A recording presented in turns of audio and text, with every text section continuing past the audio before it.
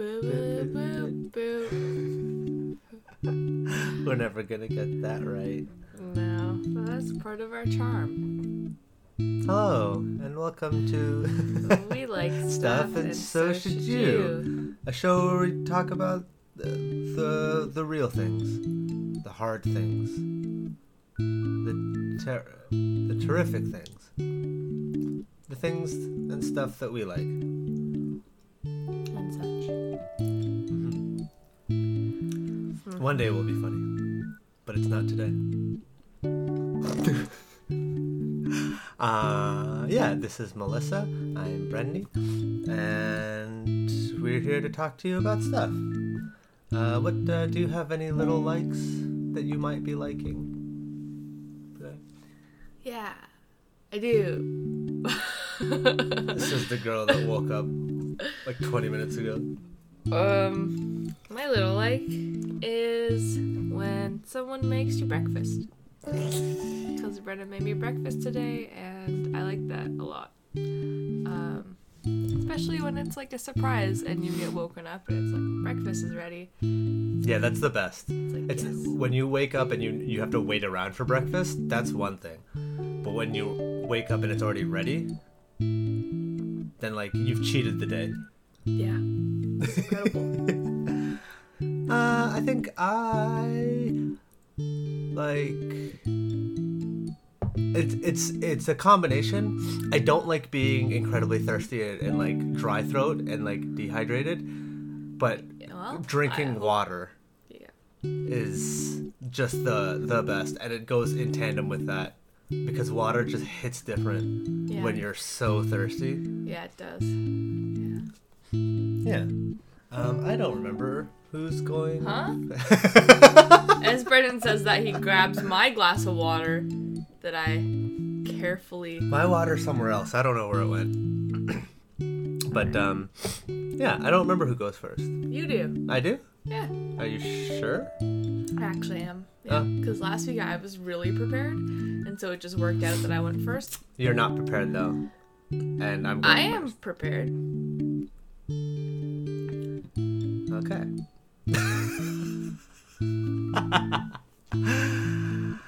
Okay, yeah, so for my first thing that I super duper like, it's sleeping. Taking naps specifically. Did I do this before? I think you did. Oh no. I'll go on to my second thing and I'll figure out another thing. I was thinking about this. I was absolutely thinking about this, and I was like, we do, yeah. and I think this is the 32nd episode. When we hit 50, I was gonna we should probably do something special. Yeah. But I was like, it can't be that much. Yeah. But I'm glad you caught me. I'm pretty sure. But again, I just have these feelings that like everything that I want to talk about that I've talked about it before. Like I keep having these weird feelings of deja vu, even though I don't remember if I talked about it or not. So well, let's play it I'm safe. pretty sure that you've talked about that. Let's play it safe. I'll go through our catalog and figure out. Yeah. Afterwards. Brennan really likes sleeping. It's really great. Well, yeah. Maybe we'll talk about it later. Who knows? So there was a time way back when years ago, almost half a decade ago, where we were at Trent Radio recording, and we talked about Magic the Gathering. Yes. And then we were like, we're going to talk about the story of Magic the Gathering the next episode. And I'm pretty sure that was episode 12 or something in the tens. And here we are. Not done that yet. Exactly. So I was going to go and talk about one of my favorite characters, just to kind of give you the general gist of why I really enjoy Magic the Gathering. I don't remember if we probably talked about it before. Magic the Gathering, the card game, it's made by the same people. The company's called Wizards of the Coast. They are the people that also kind of develop and write Dungeons and Dragons. So it's a huge story, and when you really get into the lore and the history of all the different kinds of characters and what's been happening, it gets wild. So there's far too much to talk about. We could probably dedicate like a full episode just talking about our own specific characters, but not even the whole story of what's been happening. Yeah. Honestly, I don't even know the stories of my characters that well. Like the characters that I play in my decks. Yeah. I just like them because of the card art and because of the very brief story you can hear or like you can gather from just reading the flavor text on cards. Yeah. Well, Liliana actually, like, even though she's pretty evil and she's done some like just bad things, I don't think she's like necessarily like straight up evil. She just does bad things because it's good for her. So she's more selfish in that regard. But like she even has like a really cool storyline where she got into like a contract with the devils, like just devils of whatever plane they come from. And then she ended up just breaking that contract because it wasn't good for her. And then there was the dragon god Nicobolus that was like, hey, you're powerful. Work for me or I'll kill you. And she's like, yep, you got it, sir. Yes, sir. And then there was a whole arc called War of the Spark. And then, because Nicobolus was just like, yeah, I want all the different Planeswalker sparks. Because that's also part of it. When you become a Planeswalker and you travel between worlds and between dimensions, it's basically your soul just ignites and you're given powers relative to who you are. And Nicobolus, during the War of the Spark, I'm pretty sure he just wanted all of the different Planeswalkers because he was like, I want more power. And then Liliana was finally like, maybe not. But there's like really cool card art and the flavor text for it. Like there's one that shows Liliana just like almost shredding apart because of the curse or whatever magic that Nicobolus had on her. And it was something along... Oops, I'm getting too close to the mic. It was something along the lines... Let me see if I could find this quickly, actually.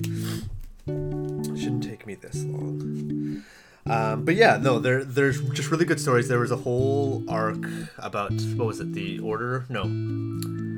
The Oath of the Gatewatch. Where they had, like... I think they had... That was after the Eldrazi, I think. And they all You're saying a lot of words. I know. That's like more than fair. No, you're right. No you're right. I gotta pull it back. I'm just excited. I really like all the stories and stuff. But you're right. Magic has a lot of lore. I've never really dug into it myself because it's something that like interests me when like Brendan or our other friend Tristan tells us about because they know more about it. But for me, it's like this person looks cool. Yeah.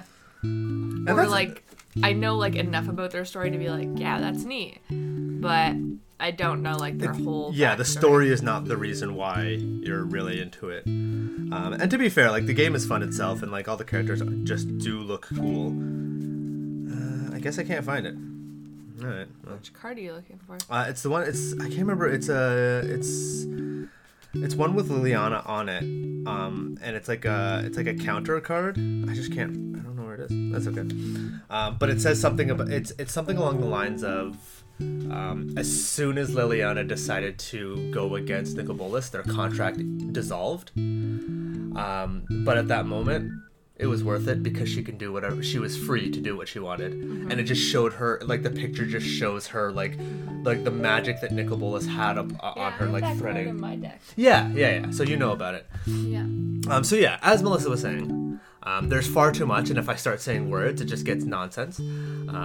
Just for context, the Eldrazi are a type of being that basically live in maybe a fourth or fifth dimension. So when they showed up into different worlds, to them the world was just sustenance, and they were like, yes, I need to eat and I need to exist. But obviously, any extensions of them were just horrific, terrifying creatures, and they just drained the worlds and the people and the magic from the planes or dimensions that they went to, and it was just terrifying and horrifying, and it was like this whole fight to fight against them. So for me, I'm going to talk about Garruk. Garruk is a gigantic man. He is a planeswalker with warrior druid abilities, and he has a affinity for like nature, plant magic, and animals. So he's really good at like taming them and being basically just being their friends. He's 8 feet tall and weighs 480 pounds, but he's just pure mass. I did not know that about him. Yeah, it's one of my favorite things. He's just a big dude, but he's like warrior druid, so it's the combination of like my favorite things. So in his youth, they don't really describe which plane of existence he comes from, but Garruk. Oh, let me also get this one thing straight. Apparently, his name is pronounced Garrick, and I don't know. It just sounds weird to me. I guess I should pronounce it correctly. That's mean of me to do. It's just weird. I don't know. I don't like it, but if that's just how it is, it is. So Garrick lived on a farm with his father. His father named Racklin. And on his 10th birthday, his father taught Garrick his first spell, and it was very exciting and everything like that. But the local sheriff from like a nearby town, from the Thaldis army, was coming to conscript Garrick into the army, and his father told him to run. And you know, like his parting words were basically, what was it? Yeah, he warned Garrick of the evils and deceptions of people and instructed Garrick to always listen to nature. So hiding out in the forest and living among nature, he spent 7 years there, creating these really nice bonds with these huge animals and like some of the beast creatures that are in that deck that I have. They're just gigantic and enormous, and the flavor text is always like, hey, this guy's really great, better than people normally. He's huge and he has all this knowledge, but he'll share, unlike those filthy humans. It's just great. It's just like his whole opinion of humanity is just so negative. After 7 years, he sought the men who killed his father. He rampaged through the town near his home until he found the sheriff themselves. After a short encounter, Garrick was brought to the jail where his father died, and after like kind of succumbing to this grief and this kind of treachery that like the sheriff was going to imprison him too, Garrick called a giant worm, like a WURM, and just destroyed the town and killed the sheriff. And then from that day, so every art that shows Garrick has him wearing this like just basic metal helmet. It doesn't look good or cool. I think it looks just mundane. It is the helmet that the sheriff wore, and just like as a testament, it is the helmet he's had for so long, and it's so cool that's like that's his like moniker, or like almost his symbol. And yeah, most of the cards that he embodies, he always just bringing forth beasts. He's calling beasts from basically your deck. And I'm pretty sure we talked about this, but it's one of my favorite things that like the story that Magic the Gathering kind of holds for each character and each kind of like plane, and how the planes work and how the characters work and how they interact with each other. That's how their cards work and their abilities on their cards, because that's all that kind of happens. With Garrick, he empowers his beasts. He allows them to come out easier. There's a whole storyline that I'm just gonna quickly touch on, because again, I probably talked already for far too long. And there's just too much, and to explain one thing I'd have to explain 5 things. I already talked about the Eldrazi, and I didn't do them justice. They're nonsense nightmare monsters. But yeah, through a whole bunch of other, so once you get your spark, once your spark ignites and you get like that planeswalker ability, you can just travel to other planes. So as he's been kind of going around, he actually met with Liliana, the one planeswalker that Melissa really likes. She's a necromancer, all these good things.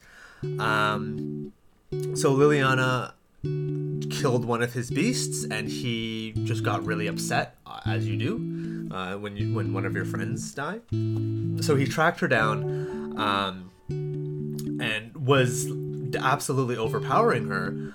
She, on the other hand, was looking for this artifact, this very powerful artifact, and instead of claiming the artifact and like getting out of there, she was gonna die, so she used the artifact to curse Garruk or Garruk. And then there's a whole set of cards that show his corruption. He lost his touch to nature, and a lot of his abilities after that corruption kind of show that he becomes much more aggressive with the abilities he has. He's very lost. He doesn't know what to do. He's constantly hunting Liliana for a time being, and you see like this blackness kind of overcome him. And at a point in time, he absolutely loses his mind. And it's one of my favorite things. So I brought up Nicol Bolas. I brought up all these things because it kind of all ties together. My favorite point about Garruk is that after he became so corrupted, he became so single-minded about hunting. And he basically became I think there's a character in Spider-Man called like the Huntsman or something. I don't know. He basically became just that. Where it's this weird guy. It's in Spider-Man. He's wearing like this deep V-neck, and he's just wearing leopard print, and he wants to kill Spider-Man because he's like the best prey ever. It's so stupid. It's really weird. It's so funny. But in that same venture, all those like when you have people talking about like just evil people in media, they're like, oh man, the greatest hunt, the greatest creature to hunt. Garruk basically was like, Planeswalkers. The greatest hunt. And then he just started killing them. And he got to a point where he was killing them so much that he was actually basically approached by Nicol Bolas, and Nicol Bolas was like, hey man, you're killing my food? I want these powers, and you're taking them away because you're deleting them from existence. And he bopped Garruk to a different plane of existence. Garruk was not in the War of the Spark because Garruk was just killing people, killing planeswalkers. And I think as sad as that is, and as like defeating as that is, it's one of the funniest things I've ever heard about in terms of like, hey man, you're powerful, you're a problem though, and I can't handle this right now. Also, just for some context, planeswalker cards are like pretty hard to get out. You only have a few in your deck, so it's like when you draw one and you have enough mana to cast it, which is like a whole other thing. Like that's your resource in the game. Yeah. So it's like, that's like a big deal. One of Garruk's cards, when he's fully corrupted. Yeah, one of his fully corrupted planeswalker cards is that one of his +1 abilities, which usually is like, you know, create a token or draw a card or something, or give a counter, or give a creature like a little bit of extra power. Yeah, it's like little small things. One of his +1 abilities is just destroy a planeswalker, and it's just insane. He's also the most expensive, like in terms of resources, he's the most expensive Garruk to get out onto the field in the game. But yeah, as soon as you get him out, it's like, hey, do you have a planeswalker? Not anymore. And planeswalker abilities are a little bit, they're much harder to counter in the game, and they're much harder to stop if they're already out. And there's like, again, there's a whole bunch of different mechanics to kind of talk about, and I don't want to because I'm already talking about far too much. But yeah, he did all that, and after he kind of regained himself, he found himself in the plane of Eldraine. I think it's Eldraine, which is basically a fairy tale plane. You got fairies, you got knights, you got like gingerbread men, you have like the witches, you have Hansel and Gretel, you have the Little Mermaid for some reason. But you have all of these things. It was such a fun plane to kind of look through and like have all the cards come out. And I don't remember exactly. Oh God, yeah. Just scrolling through his history, that fully corrupted card is called Garruk Apex Predator, and it's just insane. It's my favorite thing that he was called that.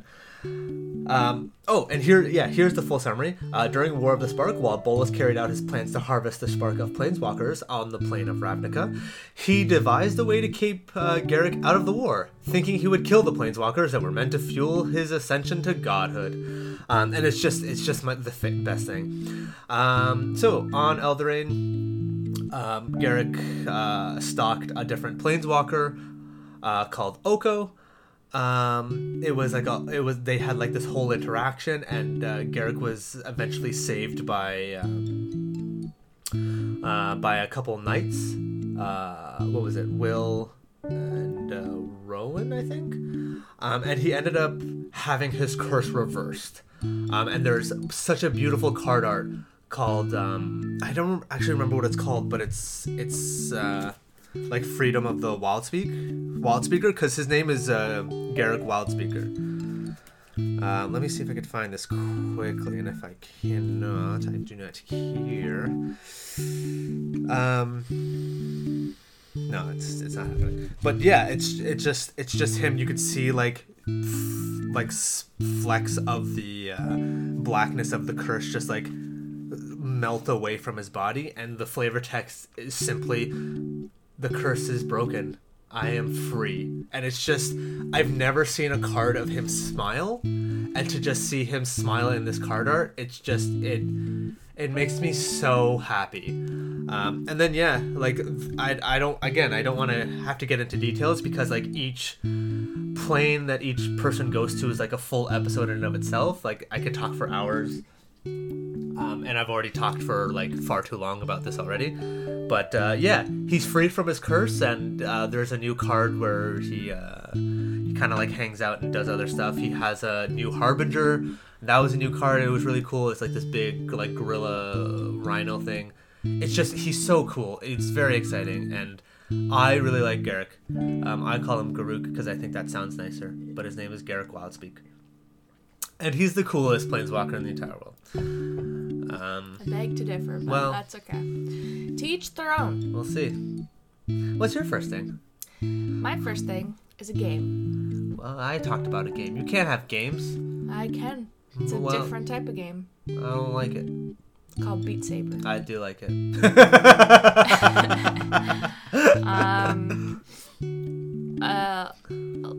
Last year? No, 2 years ago we got VR? Sure. I don't remember. It doesn't matter. It was last year. Maybe. Last Christmas. Was it? I think we had it for longer. 2 Christmases ago. Yeah, it was 2 years ago. No, because it wasn't like the last Christmas that just passed. Yeah. But yeah, 2 Christmases ago, Brennan and I bought ourselves VR. Yes. Bought each other VR. Well, yes, we both went half on it, and it was great.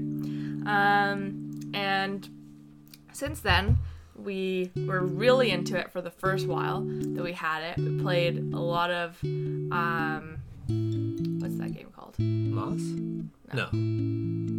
The other one. Super Hot. Yes. Well, yeah, so... We played a lot of Super Hot. We played a lot of other things. I got Skyrim VR, which was also really fun. Definitely, like, not a waste of time, but it's like, that's not a good way to play Skyrim. It's a fun way to play Skyrim. It actually is pretty good. Really? Yeah. But to play, like, 100 hours in Skyrim in VR, is that, like, it doesn't it's seem hard, reasonable. But, like, the actual... Mechanics are good, and you actually have to shoot your bow, which is really cool. You have to grab an arrow and shoot it. So honestly, I think it's worth it, but that's my own personal opinion. And also when you have to like use a sword or use magic, like it's really scary to be like up and close to people, and then you have like magic come out of your hand. It's cool. But recently, I was like, I want to get more into the VR, not my VR, our VR. So I decided to get a new game, and that game was Beat Saber, and it was really worth it to buy this game. Beat Saber is a virtual reality rhythm game, developed and published by Beat Games. The game takes place in a surrealist, neon noir environment. That's how they're describing it? Yes. They're not wrong, but it's like... actually a very good description. Yeah. And features the player slicing blocks representing musical beats with a pair of contrasting colored sabers. So basically you have, like, if you think about Star Wars lightsabers, you basically are wielding 2 of those. Blocks come at you sort of similar to like a Guitar Hero type game, and you basically slice through them. I feel like there's a lot of videos and stuff. Like Beat Saber was really popular when it first came out, which was in 2019, so I guess just last year. but it came out in May, so since then I feel like it's been really popular and I haven't heard as much about it since. But I feel like if you've seen a video of people playing it, you can definitely go, or if you've seen people playing Guitar Hero, like there's so much ranges of skill and ability in this game. Yeah. Because if you see someone play like an easy song, it's like, oh, that's like cool that they did that. But then you see someone play like the really difficult modes, and it's like, wow, how can you move your arms like that? Yeah. Because in Beat Saber, you're literally just whipping your arms around to hit these notes as they come. And they'll have directional arrows, so you have to like hit them specific ways. And each hand holds a different colored saber, so you're hitting them, and you have to like match the color to the block and also the direction. And sometimes it really messes you up because it'll put like the lightsaber color that you're holding in your left hand, a block of that color will show up on the right hand side, and so then it's really like also a confusing mental thing as well. But I've really been enjoying it. I feel like it's decent cardio, but also makes you feel really, really cool when you play it, because you're just slicing these blocks with a lightsaber. On the other hand, yes, when I was first playing it, I thought, wow, I must look so cool as I play this game because I feel like the coolest person alive. And I was like, Brendan, how cool do I look? And he was like, you look pretty cool. I was more neutral about that. You said I looked cool. All right. You said I looked cool. You're like, you look cool. And then I was like, okay, Brendan, your turn to try the game. And he didn't try it the first day. He tried it like the second day we got it. And he was like, wow, this is fun. And I was like, oh, let me watch you play it. And I was like, you do not look cool at all. I'm sorry to say. And then it made me realize that Brendan lied to me. And I did not look cool when I was playing it either. The reason you don't look cool is because you're just whipping your arms around, as I said. And also because of the perspective. When you watch a person play this game on the TV, it like doesn't even look like they're hitting the things properly because of the way that the lightsabers look. So you just watch their combo and you're like, wow, you haven't missed a single one, but it doesn't look as impressive on the screen as it does to the person who's actually playing. So yeah, you don't. Yeah, well, it's because there's a, what is it? What is the word? There's like a time delay on the TV versus what you see in the VR headset. So it's like that half second. So yeah, it always looks like you're missing everything that you hit. Yeah. So yeah, the game includes several songs with 5 levels of difficulty, starting from easy up to expert plus. There's expert plus? Yes. What does that mean? I don't know. I've played expert songs somewhat successfully. I don't know what expert plus is. One of our friends recently got it as well, and they were saying that like there's a ability that you can, when you do like freestyle play, you can change the speed. So the song goes from like 100% speed, like the normal speed, but you can put it up to 200%. Why? I don't know, because fun. So then I assume that's just ridiculous, trying to hit all those notes. But I'm sure people on the internet have done it, so that's cool. But yeah, it's really fun. But also some of the games, because there's also like a story mode type thing where you have to do certain challenges. And the challenges are actually a lot more complex than I thought they would be when I initially got the game. Because they range from like you can only miss a certain amount of notes, or you can only do a certain amount of bad cuts. And a bad cut is anything where you hit a block with the wrong lightsaber, the wrong like colored lightsaber, or if you hit it in the wrong direction. But there's also some challenges where you can only move your arms a certain amount. So it's like max you can move your arms is 200 meters. So these blocks are flying at you and you have to hit them, but you also have to like really conserve how you use your arm energy. It's so wild. It's such a difficult thing to like think about, because if you thought you looked stupid beforehand, you absolutely look stupid when your hands are moving centimeters only. Yeah. And yeah, and then there's also like you have to use, there's like max hand movements. You have to move your arms like 900 meters in one song. So then in between notes, you have to like rapidly move your arms around so you can get in those like get in those meters. But then there's also ones that are like, one I recently did was like you have to get a combo of 28 notes in a row, but you can't go over 30 notes. Yeah. So it's like every time you have to really watch your combos and make sure that like you basically have to miss. Like you have to strategize when you miss, because like if you miss like 6 or 7, you die immediately. And it's just rough. Yeah.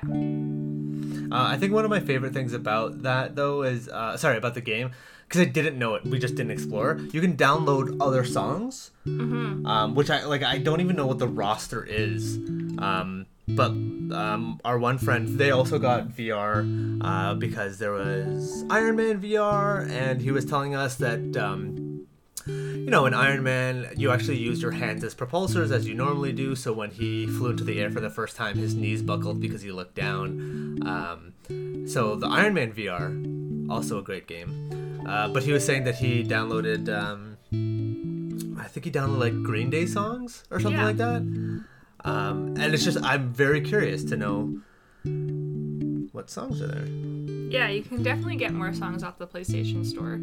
Most of the songs that are actually in the game are sort of like electronic dance mixes. To be fair, my favorite one is the Beat Saber song. Yeah. Like, it seems so like cheesy because like the lyrics are like, just like I've got the power to hit the red and blue boxes, basically. But the song cool. The song slaps, absolutely. The song is up there. It's all the words that I don't know how to describe it. It's amazing.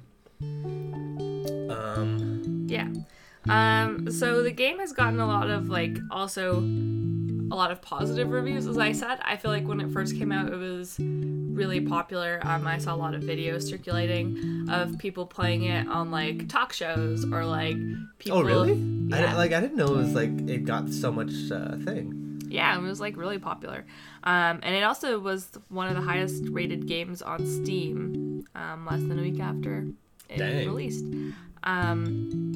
And the game sold over 1 million copies by March 2019. Ooh, that's pretty good. Which for I thought VR it game. came out in May, so I guess. Who knows? I guess that's a fact. Yeah, and I feel like the game itself. The one thing about VR games, like when Brendan was questioning Skyrim as a VR game, the problem with VR games is that the graphics are never as good as like a regular game because you have to fit it onto like the headset, and again the like actual maneuverability and the gameplay of it. So Beat Saber is such like a perfect VR game. It's very simple, but the graphics are good because of the simplicity. You feel really immersed into the world, and it like is really responsive to the controller movements. And I feel like for those reasons, it's like a really good VR experience. Very fun, very exhilarating, and also it has like the fun feature where like not only do you have to hit the boxes, but also there's like barriers and stuff that you have to manipulate by like you have to like duck. There's a lot of squatting in this game that I did not expect, because if you hit those barriers, you like lose your combo. You also lose some of your like life. Looking up some of the songs, there's like a wild amount of Green Day and what is it? Imagine Dragons. Yeah, I saw that on the PlayStation Store. I don't know why. I only know Imagine Dragons songs that I've been forced to listen to because of ads, so I don't know if I'm gonna enjoy that. Yeah, I would be down to play the Green Day ones, but you wanna play Boulevard of Broken Dreams? Yeah. That seems so. I get. For Beat Saber, I want something that's like fast and hard hitting. You can put the speed up, Brennan. Yeah, but not Boulevard of Broken Dreams times 2 speed. Now we're talking. There's also some Panic at the Disco songs. I'm really excited. I hope they do some more like official songs, because I know if you have like Beat Saber for the computer, you can just download custom songs because people could just do that. Yeah, people make them on programs.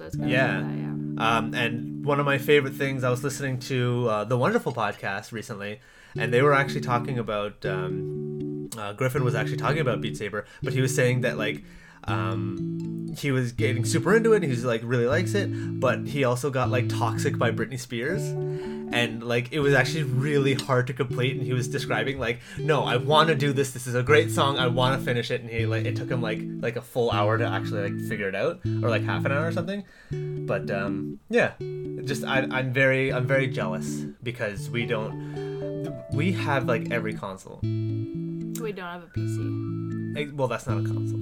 No, but I'm saying, yeah. I'm saying as a separate counter. Yeah. So like, we have every console. We're gonna get the PlayStation 5 because there's 2 of us. We might have to get 2 PlayStation 5s. Who knows how that's gonna work? I also need the Xbox Series X or whatever the nonsense they're gonna call it. Like, it's a very. If we also had a PC, we wouldn't be able to live in our apartment. And our apartment rent is very cheap relative to what I've heard other people pay. Yeah, but it's small. It's a 1-bedroom. It's not meant for 2 people. But there's no way we can do a PC. So we have to, if we have to give, I guess we're not giving on our collectibles or all the comics we own. I guess we're not giving on video games because that's just who we are. We have to give on the PC. Or we just go to your brother, because your brother has VR. Yeah, my brother has... Does your brother have Beat Saber? No. Tell him to get it. He doesn't. Why not? I don't know. I'll tell him to get it. Tell him to get it. Yeah. He has a lot of other really fun games. Yeah, he does. Like Pistol Whip. Very fun game. Is that the one where you just smack people with the pistol? I can't remember. No, you have to, like... There's all of these, like... people that are made like out of this like glass substance, and you have to like hit them with like your on shots beat, right? On beat, and the more on beat you are as you shoot it, the better score you get. It's fun. What's your next thing? My next thing is also a game. Wow. I know. Very original. Hey, it was my thing first. So, who's the copycat? I'm copying myself. You're copying me. No. No? No. You weren't talking about a game. You were talking about a narrative. In a game? My second thing is Splatoon. And if you know about that game, it's a game for the Nintendo Switch. It is Nintendo's like first real foray into online multiplayer. Foray. That's a word. It's a good word. It's an appropriate word, right? Yes, it is. So Splatoon first came out on the Wii U. And the Wii U was a wild time, really.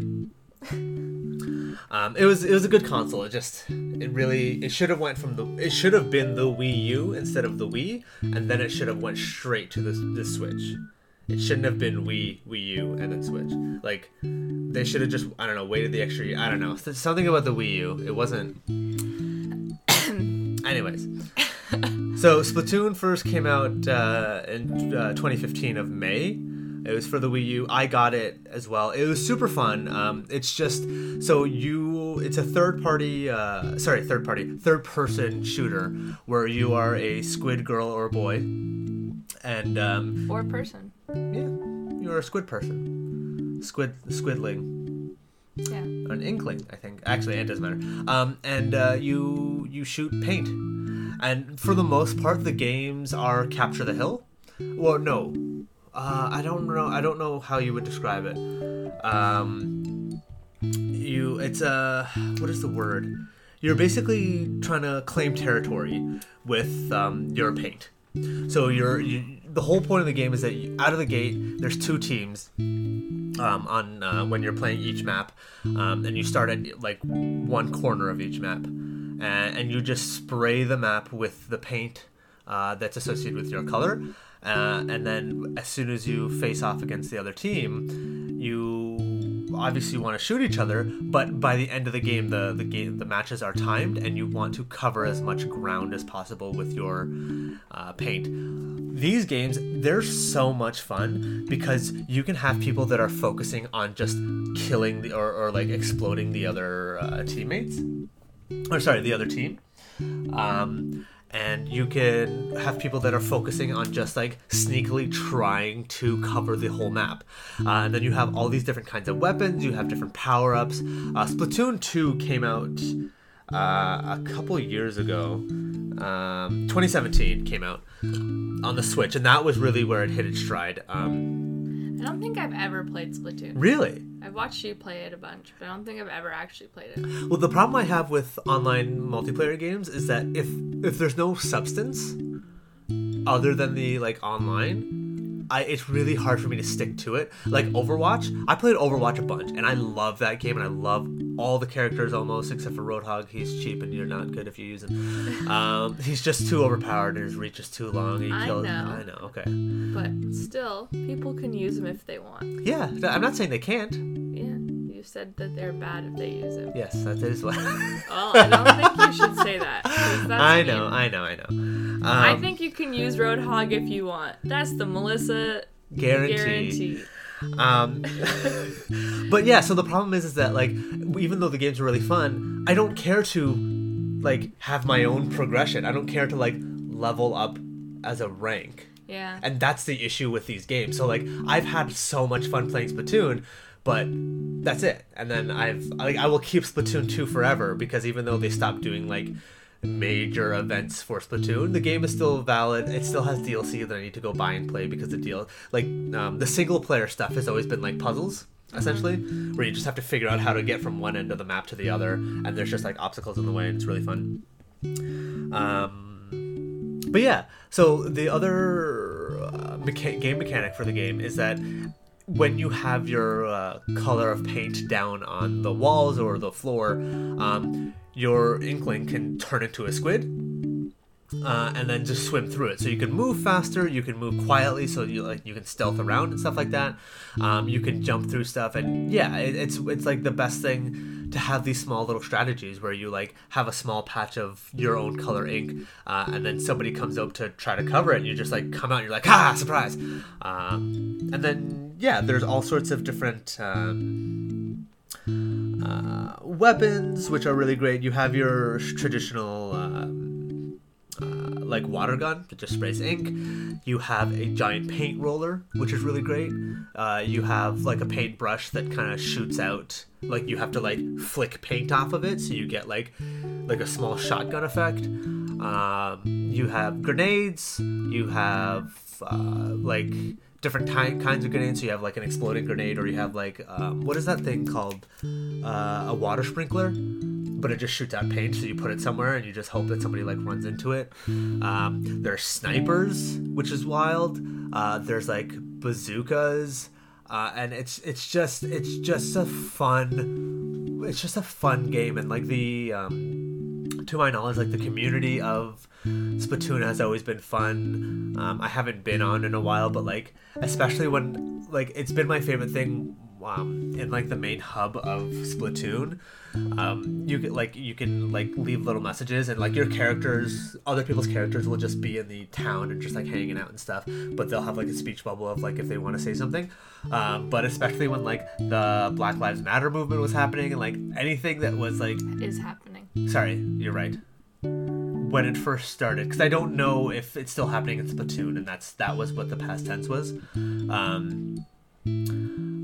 Because yes, it is very much still happening. Please look at the news. It's very bad. But yeah, a lot of people would go for any kind of cause that was like of real importance.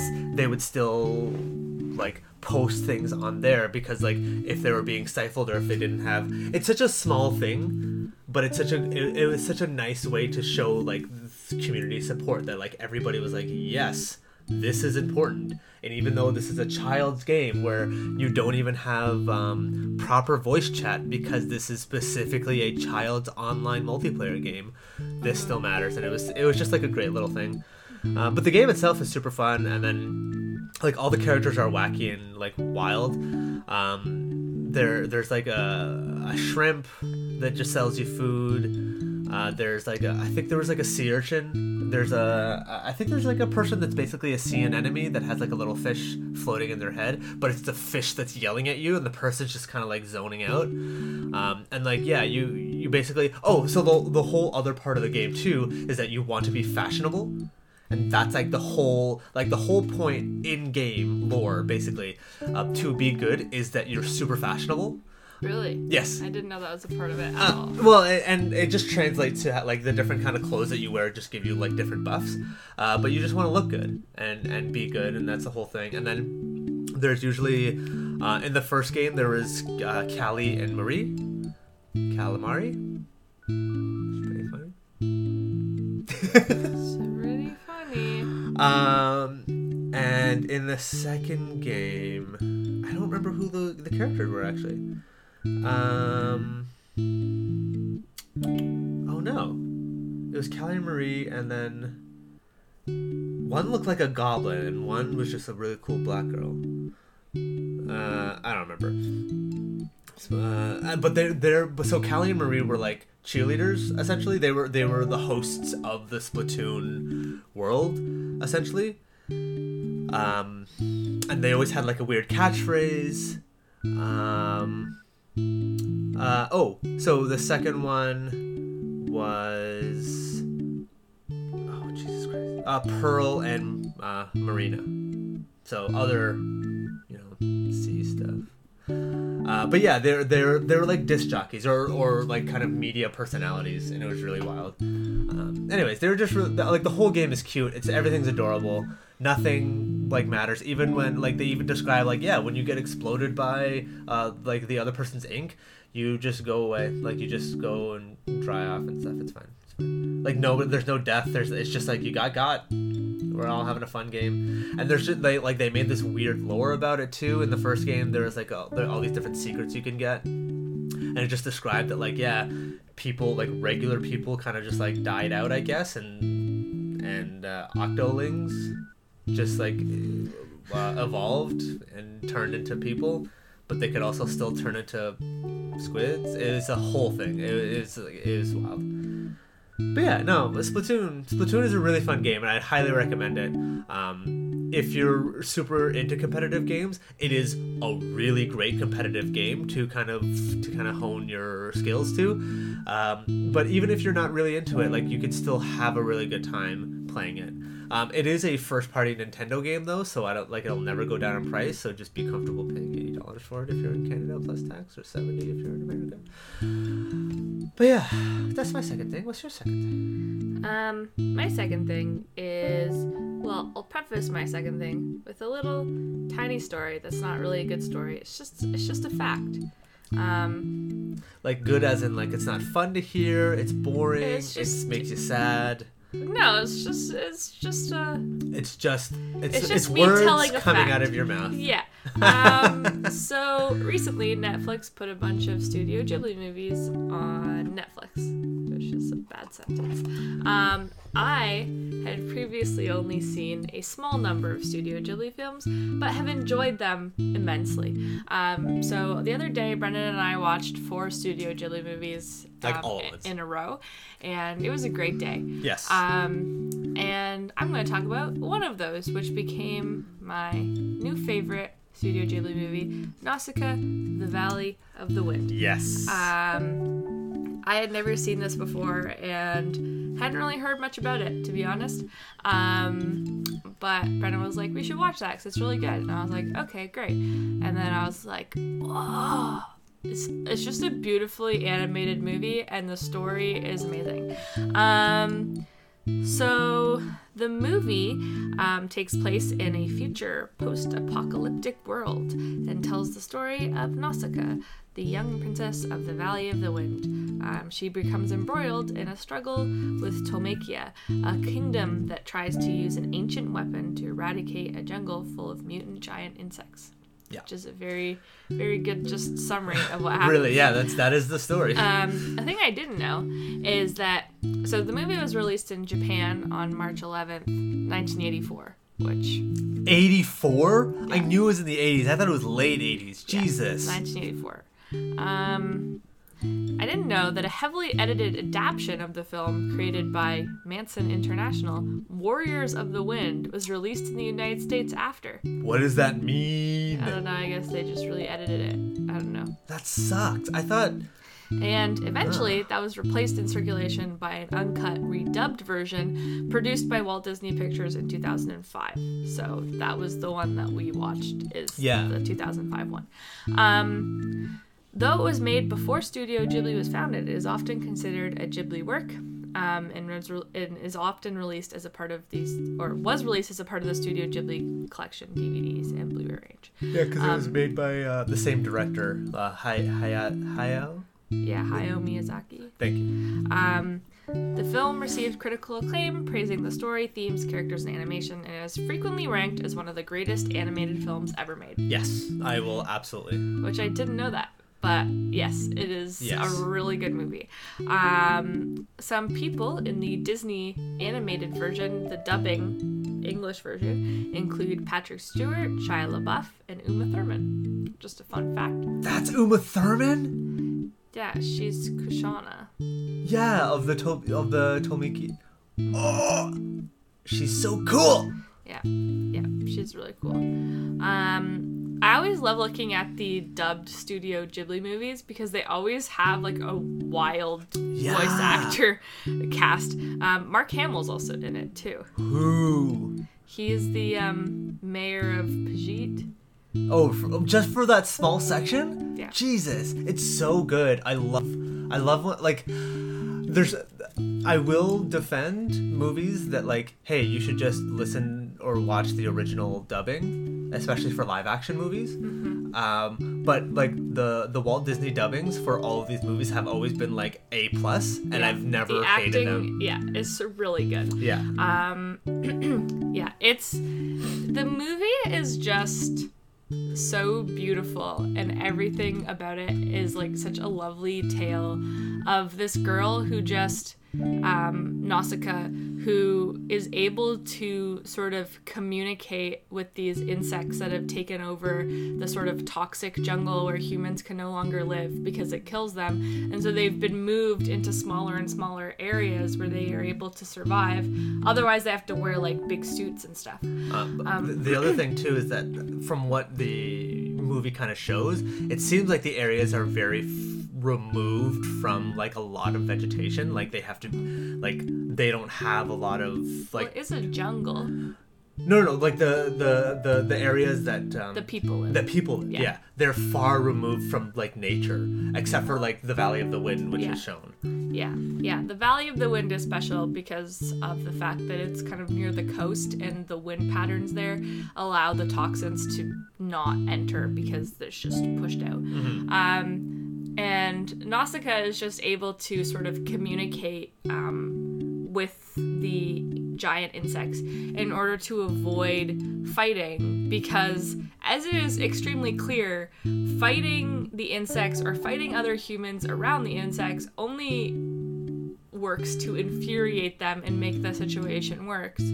Whereas if you decide to just live in peace aside the insects and only take what you need and let them live with what they need, then everything is fine. But of course, the film has themes of like human ambition and human fear, which drives them to seek more to create this giant weapon because they want to just eradicate the entire toxic jungle. But if, as Nausicaa said, they just live with what they have, everyone would be fine and it wouldn't cause any problems. But these giant insects called ohms are horrifying. Yes. There is like a flashback in the movie that's just like, yeah, these ohms just destroyed all humanity, and it's like you can't fight against that. It's like already foretold in history. So I think it has like a lot of really good themes that relate to current issues as well, especially environmental things. Speaking of themes, yep. Nausicaa, the Valley of the Wind, was inspired by a range of works, including Ursula K. Le Guin's Earthsea, which Earthsea is also Tales from Earthsea. Is another Studio Ghibli movie. Brian Aldiss's Hot House, Isaac Asimov's Nightfall, and J.R.R. Tolkien's Lord of the Rings. Dang. Are some of the influences. Well, sorry, I thought you were going to go on about how the World Wildlife Federation absolutely backed this. That's later. But yes, that is a good point. I thought it was connected. I thought I was doing a good thing. It is connected. I thought it was also really interesting that Miyazaki's imagination was sparked by the mercury poisoning of Minamata Bay. Because nature responded and thrived in a poisoned environment, using it to create, and he used that to create the polluted world depicted in the movie, because even though this bay was heavily polluted in like the 50s and 60s, I think, people, like the fish still survived and were able to thrive, but then people, if they ate the fish, they got really sick.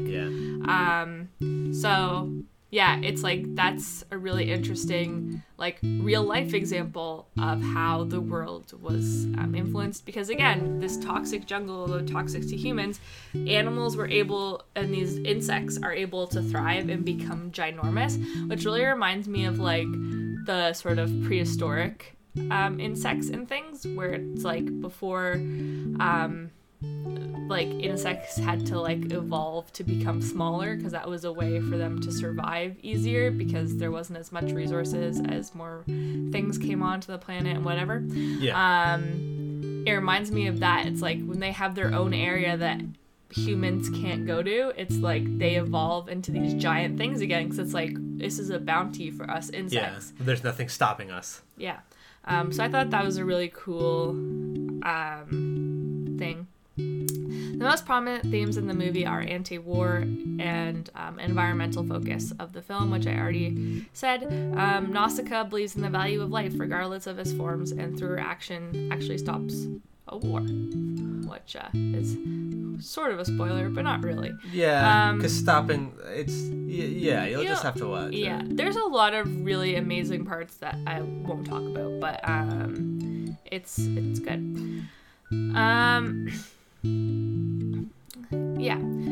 And again, it's sort of